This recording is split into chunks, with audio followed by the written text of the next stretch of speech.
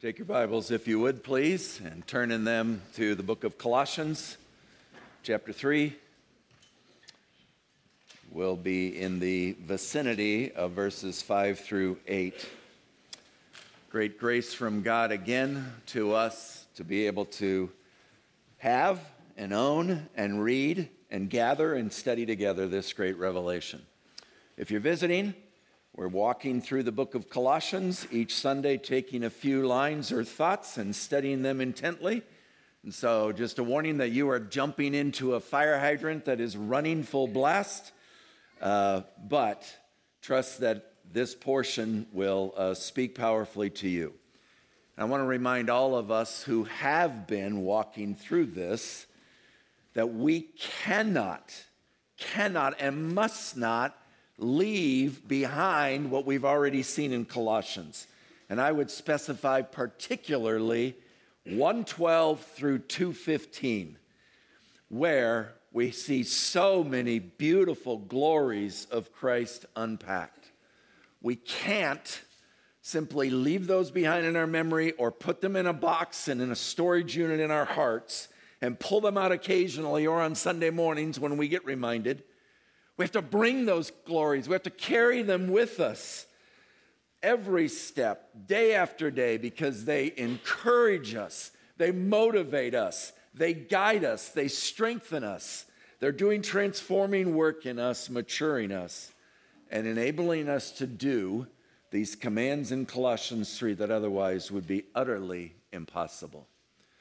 David Garland again reminds us, it is one thing to assent or agree to the facts that Christ gave his life for us and was raised by God. However, it is quite another thing for that truth to permeate, good word, permeate our whole lives so that it controls, good word, all that we think and do. Consequently, the doctrine about what God has accomplished for us in Christ must be engraved, good word, on our minds so that it continually inspires and sustains, good phrase, our lives. Now, if you either haven't been with us the last couple of Sundays as we've turned the corner starting with Colossians 3:5 and the commands of God, as we enter into this section that will run through 4:6 and 35 to 40 commands, God has begun a complete renovation of our souls, and though he has done much already in our salvation, complete and sufficient for our salvation, he is still doing an ongoing sanctifying work. And verses 9 and 10 particularly capture, in a short phrase, that two-pronged process of what has been done by Christ and what needs to continue to be done in Christ.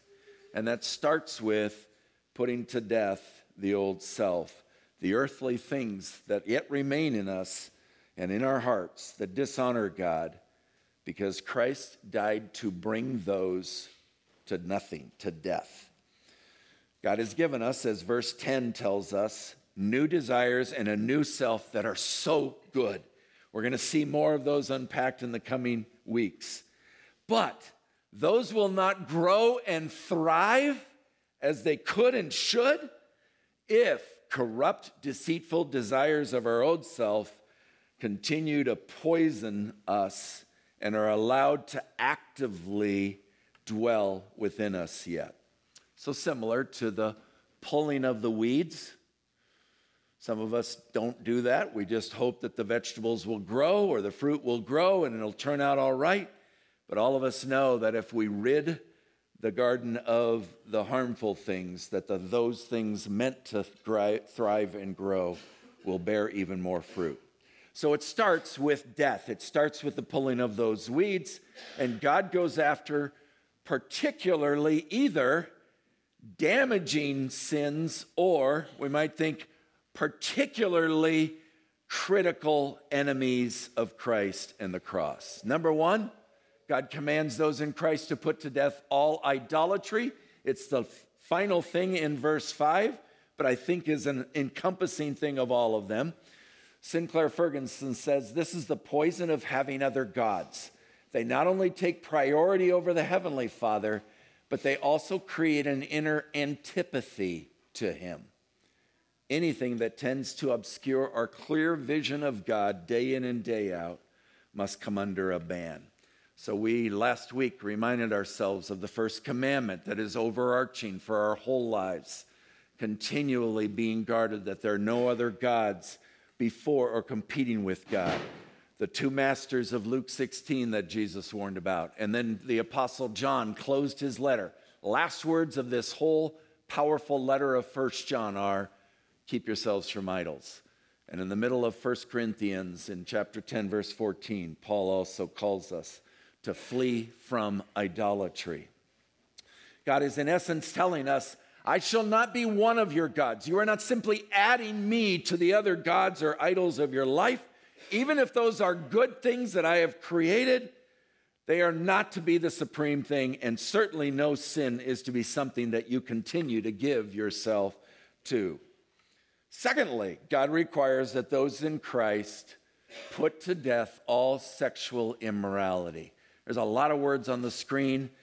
Tried to highlight certain ones in stronger colors, but 1 Corinthians 6 calls us to flee, to run from sexual immorality in any and every form that it may come to us, reminding us or teaching us that we're bringing together in sexual immorality two enemies that must not be anywhere near each other. One of those must go entirely out of our lives. And there are lots of reasons why sexual sins are particularly heinous sins. But here God puts forth that the most wicked thing of all is that you who are one with Christ, whom Christ has made one with you, who are temples meant for worshiping and glorifying him, are never to unite any part of you, body, soul, mind, to any sexual perversion. And so in 1 Timothy 4, Paul reiterates some of the same things, now with the command, abstain, completely cut yourself off from anything and everything that would be sexually immoral, impure in any way.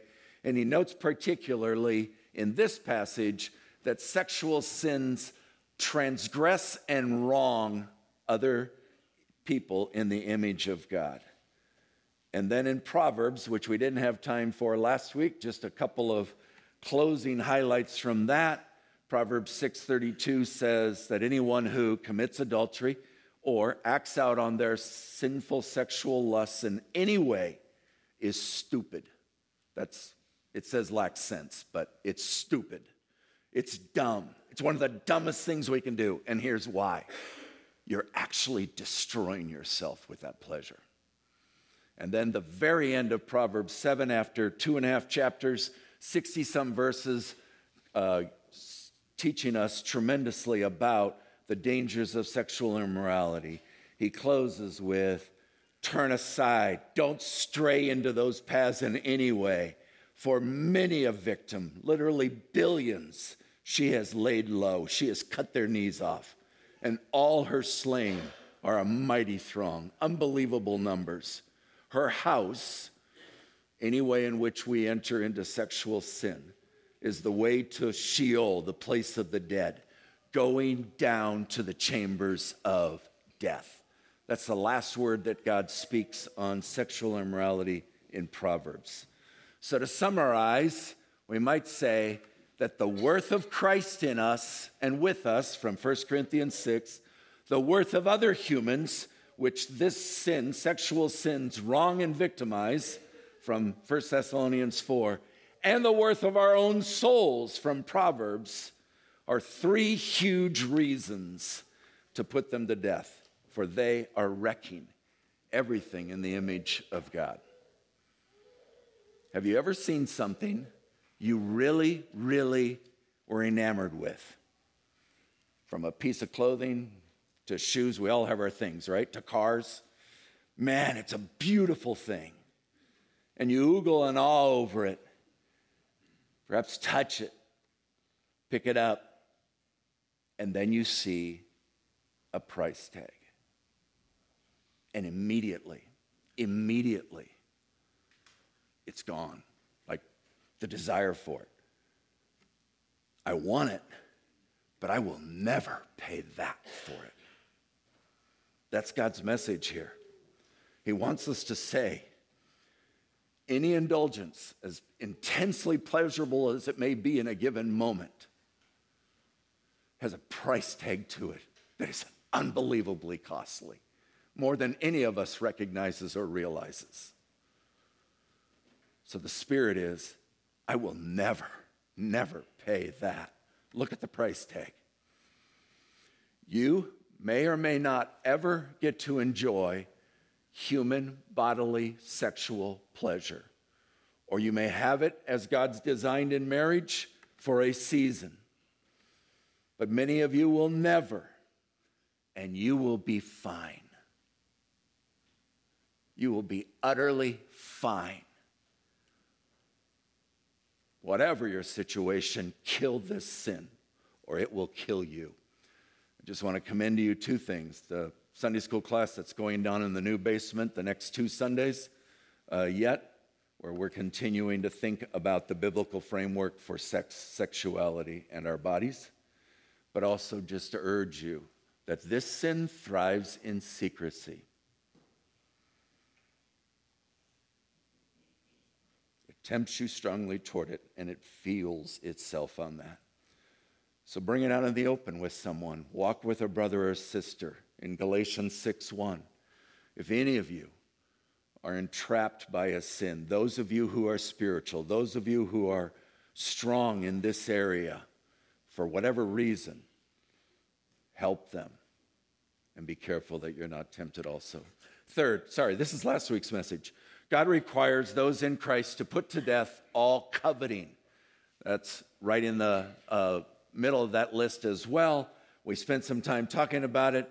But just that desire, that craving, and the danger in this one is that in America, we can flaunt this sin, and even in the church, and people won't necessarily see it as evil. But it is also a perversion because our hearts are not satisfied with Christ, but we are wanting something more on earth, something that we think will satisfy us somehow more than God himself will be. And as Garland warns us, we can actually be consumed by our consuming ways. So last Sunday we finished with 3 heart postures that I have reminded you of before and will remind you of, I'm sure, many times as well, because I think they've been so helpful for me, and I believe that they can be for you as well, that affect how we obey and impact our ability to obey. 1, seek to increasingly discover and experience the pleasure of God. Just a reminder that I didn't give you last week. Man's chief end is to glorify God and enjoy Him. Enjoy Him. Now on earth and in heaven for all of eternity. Secondly, to increasingly realize the love of Christ, as Paul put it in Ephesians. How wide it is, how high it is, how long it is, how deep it is.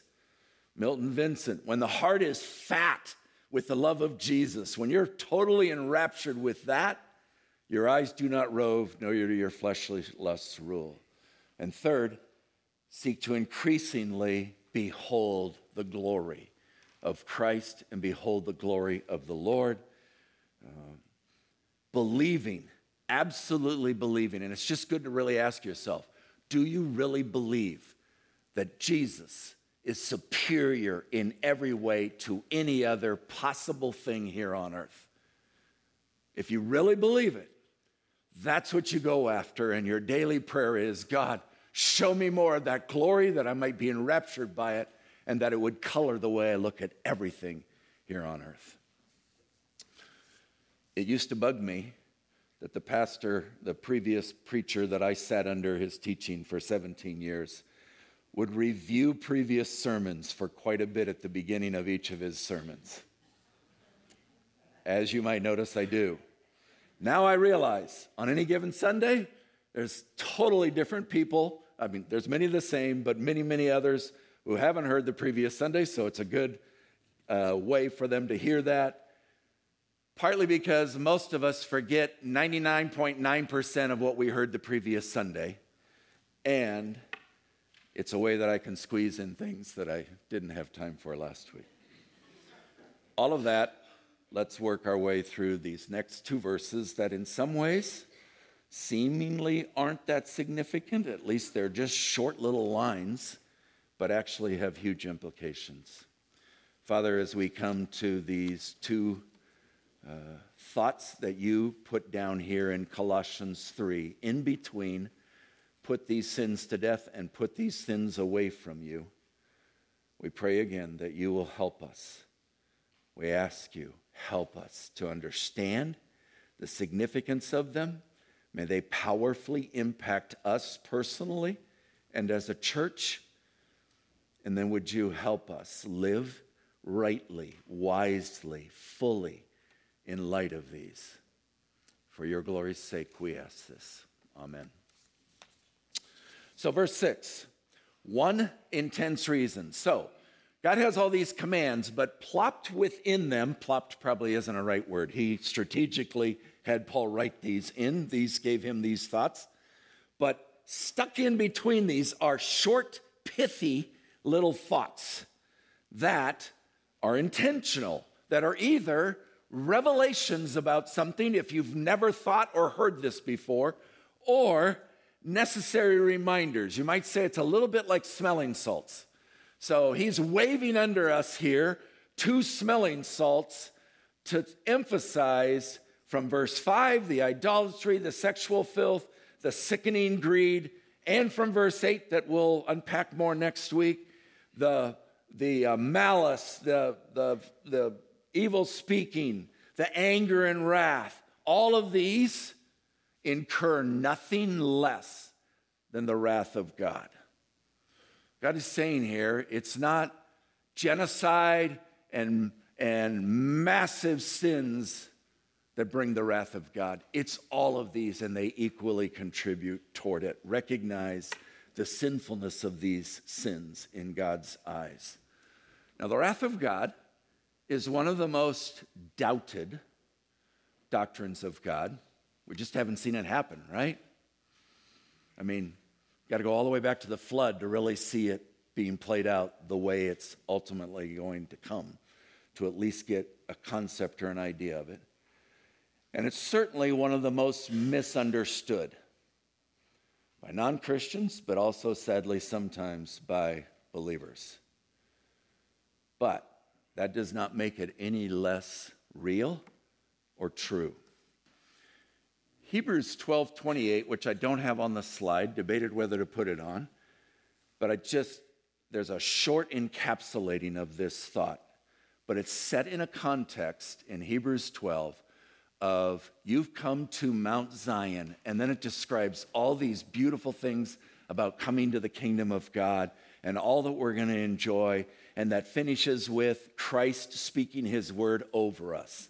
And then this verse, let us be grateful for receiving a kingdom that cannot be shaken, and thus let us offer to God acceptable worship with reverence and awe. And then it has one more line. For our God is a consuming fire. It's not a way we think about him much, is it? Many of us.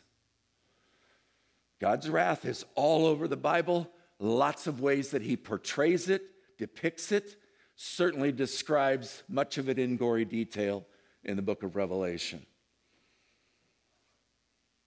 It's how he feels toward sin, how he'll ultimately punish it when his patience runs out, so to speak, and how he will ultimately wipe sin off the face of the new heaven and the new earth. In Ephesians, just a page or two or three away from Colossians here, in what we might call the parallel passage, because it's saying there, if you're sexually immoral and impure, you're seeing the same language as Colossians 3, covetous, that's idolatry. Now a double whammy. Number one, no one who just immerses themselves in that and doesn't die to those things has an inheritance in the kingdom of Christ. That's a pretty blunt statement in itself. But it isn't just that you're left out of heaven. The wrath of God, secondly, comes upon any and all sons and daughters of disobedience. Spurgeon reminds us that when men talk of a little hell, or a little wrath, it is because they think they only have a little sin. And therefore, they only believe in a little Savior. It is a little together. But when you have a great sense of sin, you want a great Savior.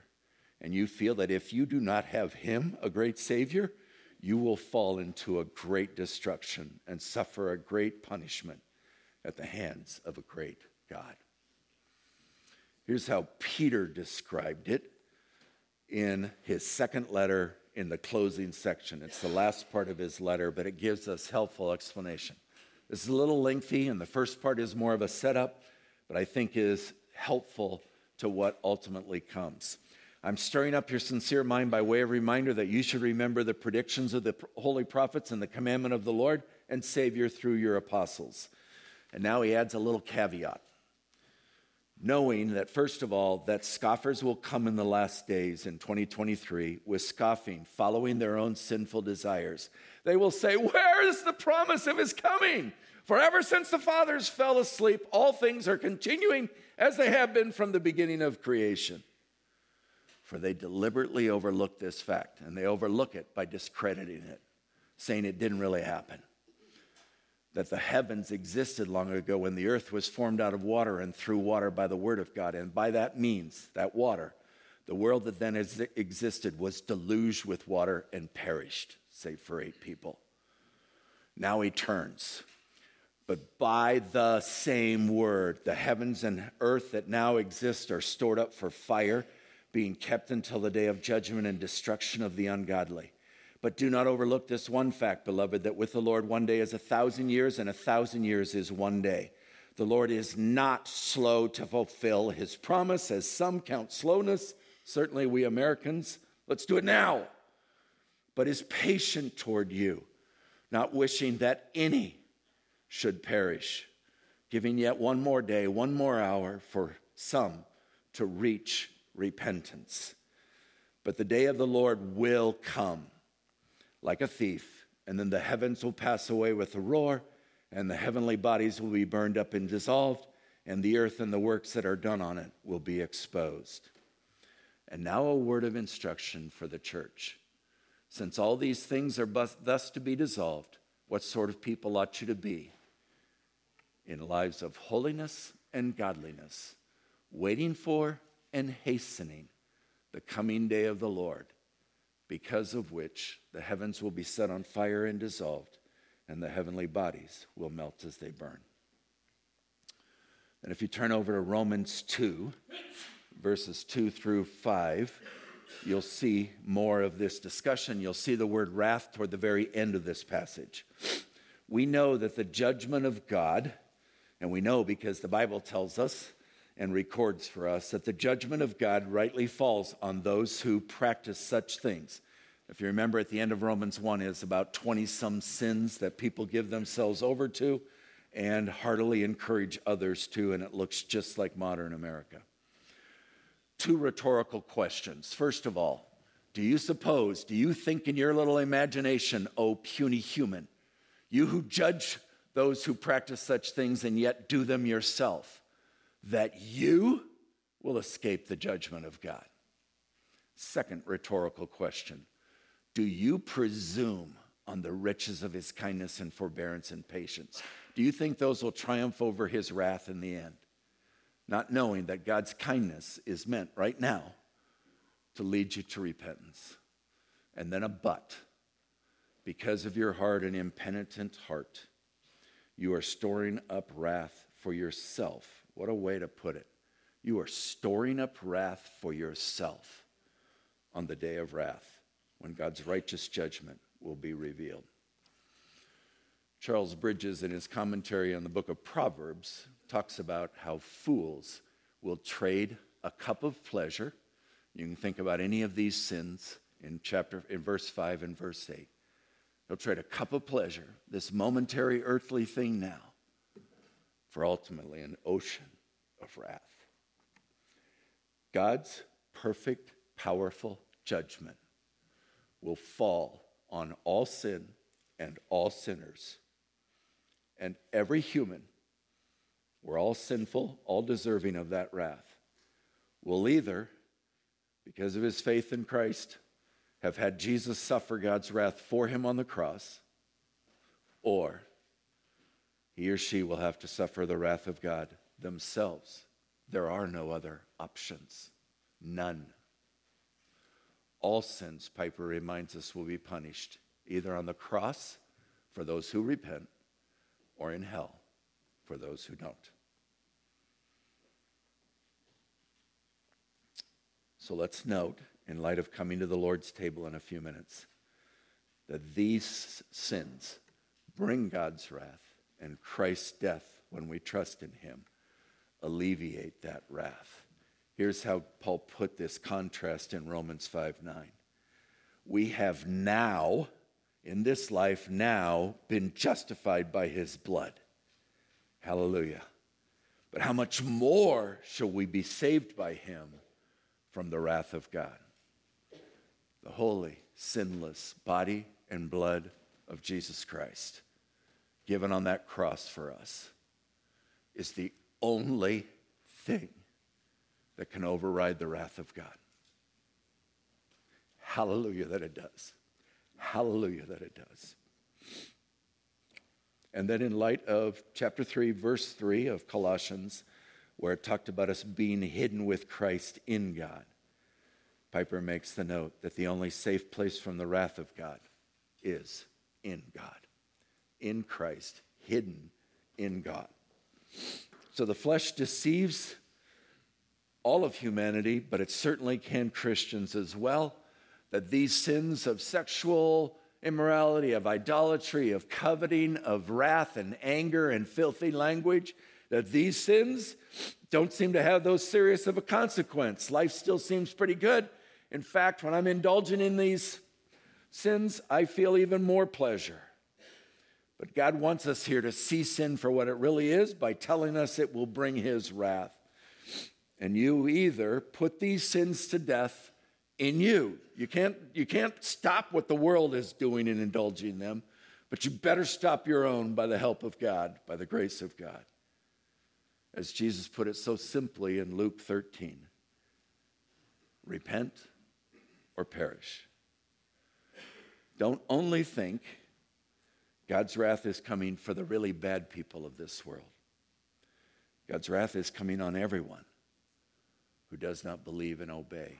And Jesus maybe made that most vividly clear in John 3:36, when he said, whoever believes in the Son has eternal life.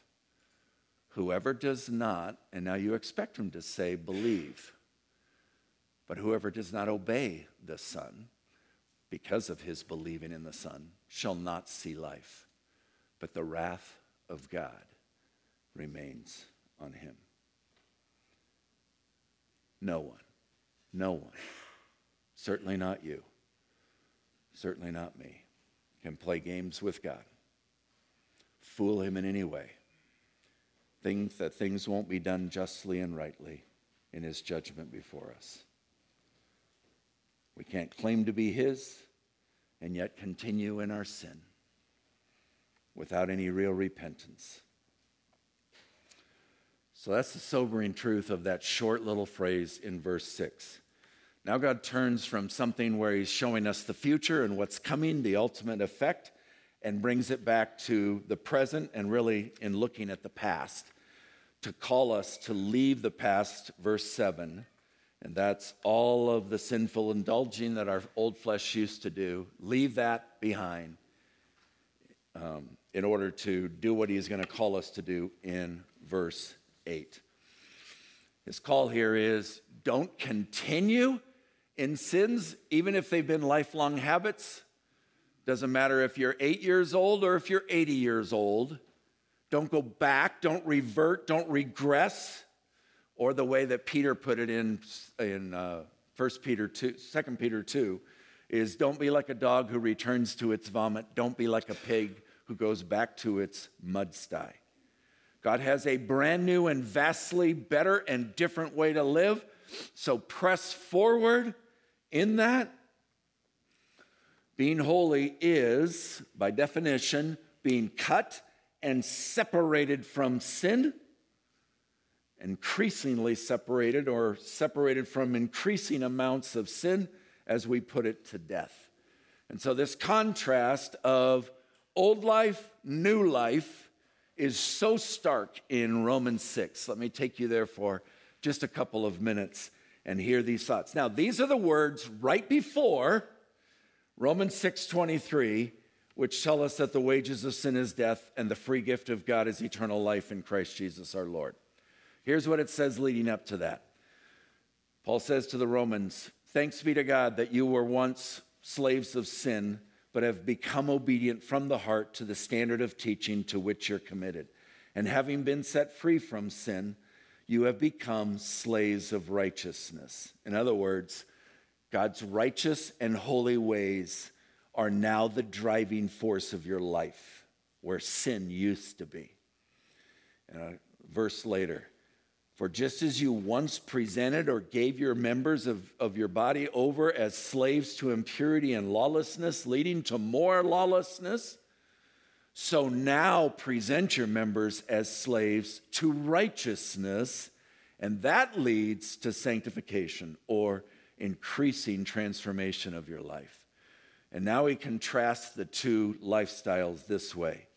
"But what fruit, what lasting, truly satisfying result were you getting from the things of which you are now ashamed?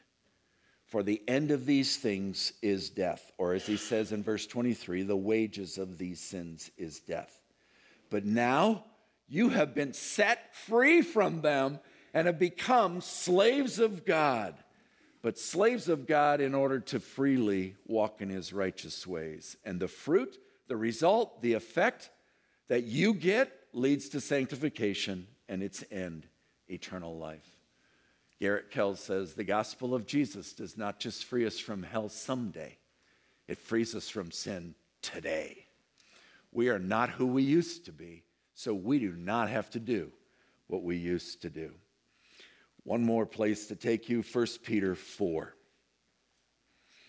Peter here writing, we read these first two verses last week. I'm going to carry that thought further this week. "Since Christ suffered in the flesh, arm yourselves with the same way of thinking that he did, to put sin to death. For whoever has suffered in the flesh has ceased from sin, so as to live for the rest of the time in the flesh, no longer for human, earthly passions, but for the will of God." And now he taps on this same reasoning as Paul. For the time that is past, whatever lifespan you had before Jesus came in and saved you in phenomenal ways, the time in the past suffices to do what the Gentiles or the rest of the world wants to do. Living in, and now you see some of the same sins as Colossians 3:5. With respect to this, they are surprised or shocked when you do not join them in that flood of debauchery, and they malign you. But, God's but, they will give an account to him who is ready to judge the living and the dead.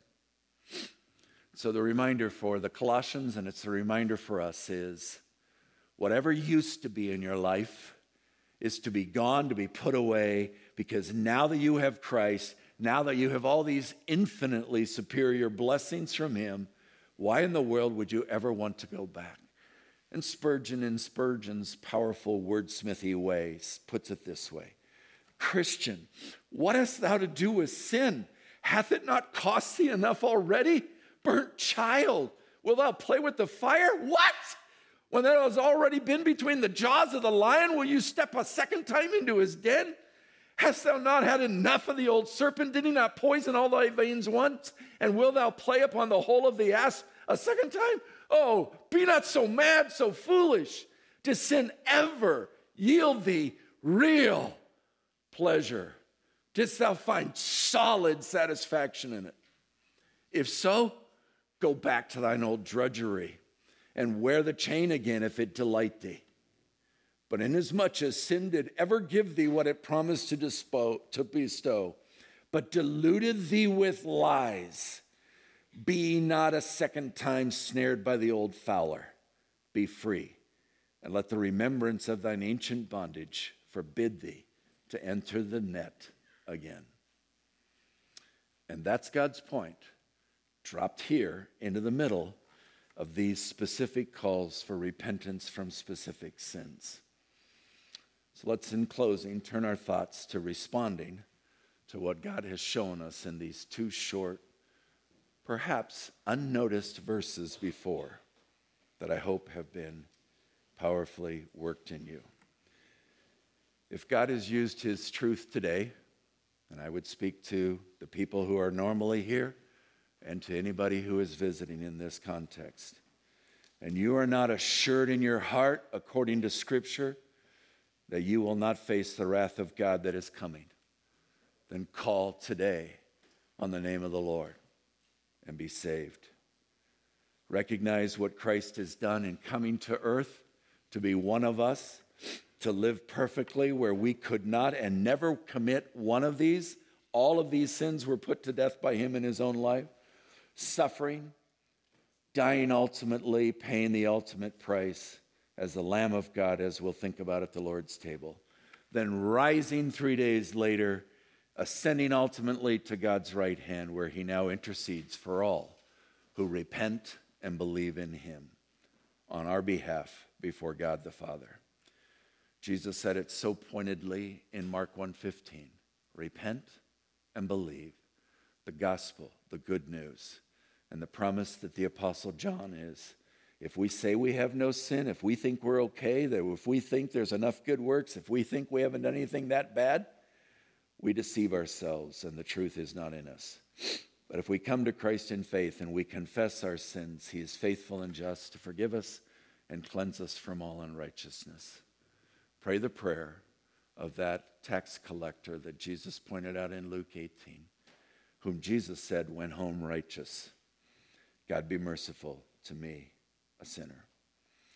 You'll see more verses in your bulletin as well, calling you to seek the Lord, to call upon him while you can, to forsake your ways and return to the Lord and find his compassion. And if you confess and believe, he will save you. We would love to have that conversation with you and want you to know that's our greatest desire, that no one in this room, no one watching online would ever personally experience the coming wrath of God. To those of us who are assured because of the Scripture's promises and the gospel's promises, we will in a few moments receive and partake together the bread and the cup, reminding us again of Jesus' body and blood given in incredible love, grace, and mercy because of our faith and repentance. We should receive his wrath. We equally deserve that. Let's never disown that or minimize that.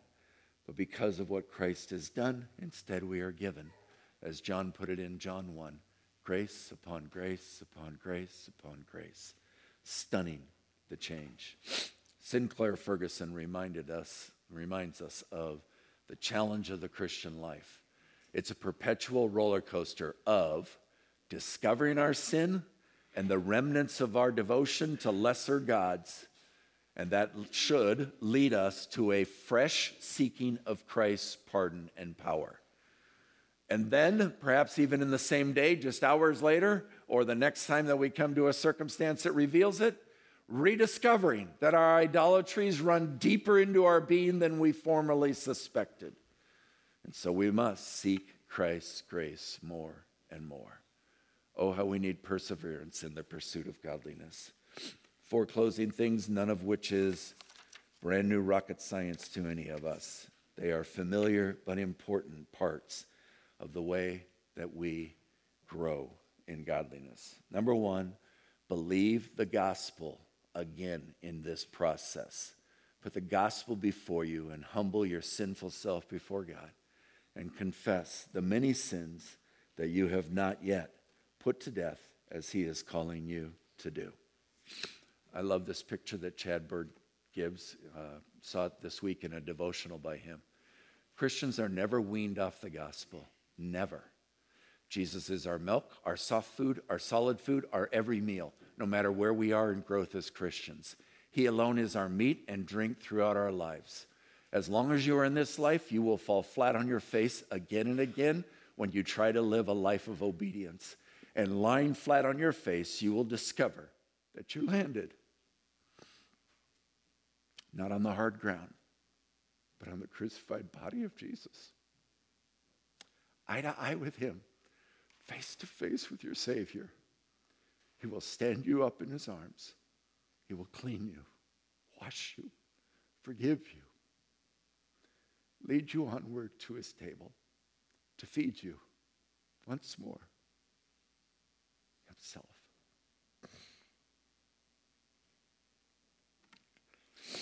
Psalm 32 is just one of many, many scripture passages that capture this, but just the need, the importance of acknowledging, owning our sin, recognizing it, asking God to show it to us, and coming before him to receive his forgiving grace upon that. And this verse ends with Selah or Salah, which is that pause, ponder, think about this. Don't go over this quickly. So even at the Lord's table today, do this. Secondly, gratefully receive his suffering and death as the full payment for your failure. Trust his promise of forgiveness and rest in him. Chad Bird again. After listing a bunch of scenarios that can discourage us as failures before God, he says, he will search you out, find you, embrace you, kiss you, and shout to all the earth, this is my beloved son, this is my beautiful daughter, this is my child, my heir, the apple of my eye. With you I am well pleased. And he can say that because of us being in Christ, in his son. That is why Jesus came, not to die for the righteous, but for those whose lives are full of one failure after another. For this is the love that never fails. He came to die for the clean, not for the clean, but for the dirty. For his blood washes away even the filthiest of stains. Hallelujah. Embedded in your soul. He came to search out not those who come running to him, but those who have fled from God, who hide in the darkness of their doubt and unbelief, to find you no matter where you are and to give you hope in the place of despair, faith instead of doubt. And in the end, it's not about how many times you've messed up, but how constant, unwavering is the Father's love for you in Jesus Christ. Third, repent. Don't stop with asking and receiving forgiveness, but in that process, may it also lead you to asking God for help, dependent on his power, to put these sins to death and to put them away from you. Reminders again that Jesus' generous forgiveness is to move us to grow in holiness. Just as Peter said, he shed that body to forgive us and for us to die completely to sin and live fully to righteousness. And Jesus to the woman caught in adultery, I don't condemn you. Go. And from now on, sin no more. As Luther reminded us in his first thesis of his 95, when our Lord and Master Jesus Christ said repent, he willed for the entire life of believers to be that of repentance. We honor Christ most, not simply by our own sheer willpower, changing a behavior, though there are some benefits in that. But we honor Christ most when we focus by faith fully on Christ abiding in him, and together, his power flowing through our faith truly squeeze the life out of sin after sin after sin. Calvin, and this is in the bulletin today as well, the supper, the Lord's table, bears special witness to the fact that our God helps us when we are, so to speak, halfway home. He seeks to move us further on so that we are always looking to him. And then last paragraph, and since we are fully persuaded of our weakness and frailty, since we do not have all that is required, let us ask God to strengthen us, to lead us forward, to increase our faith and our hope of the heavenly life. May we long for it with all our powers, and may each strive and toil not in his own strength, but in the strength which God supplies, which even comes now through the bread and the cup. He will not fail. And fourth, and very briefly, again, go forward rejoicing in what Christ has done. Remember Nehemiah's, the joy of the Lord is my strength. It holds me up through incredible battles. Focusing on the body, the blood, the death, the resurrection of our Savior, and all his other greatness.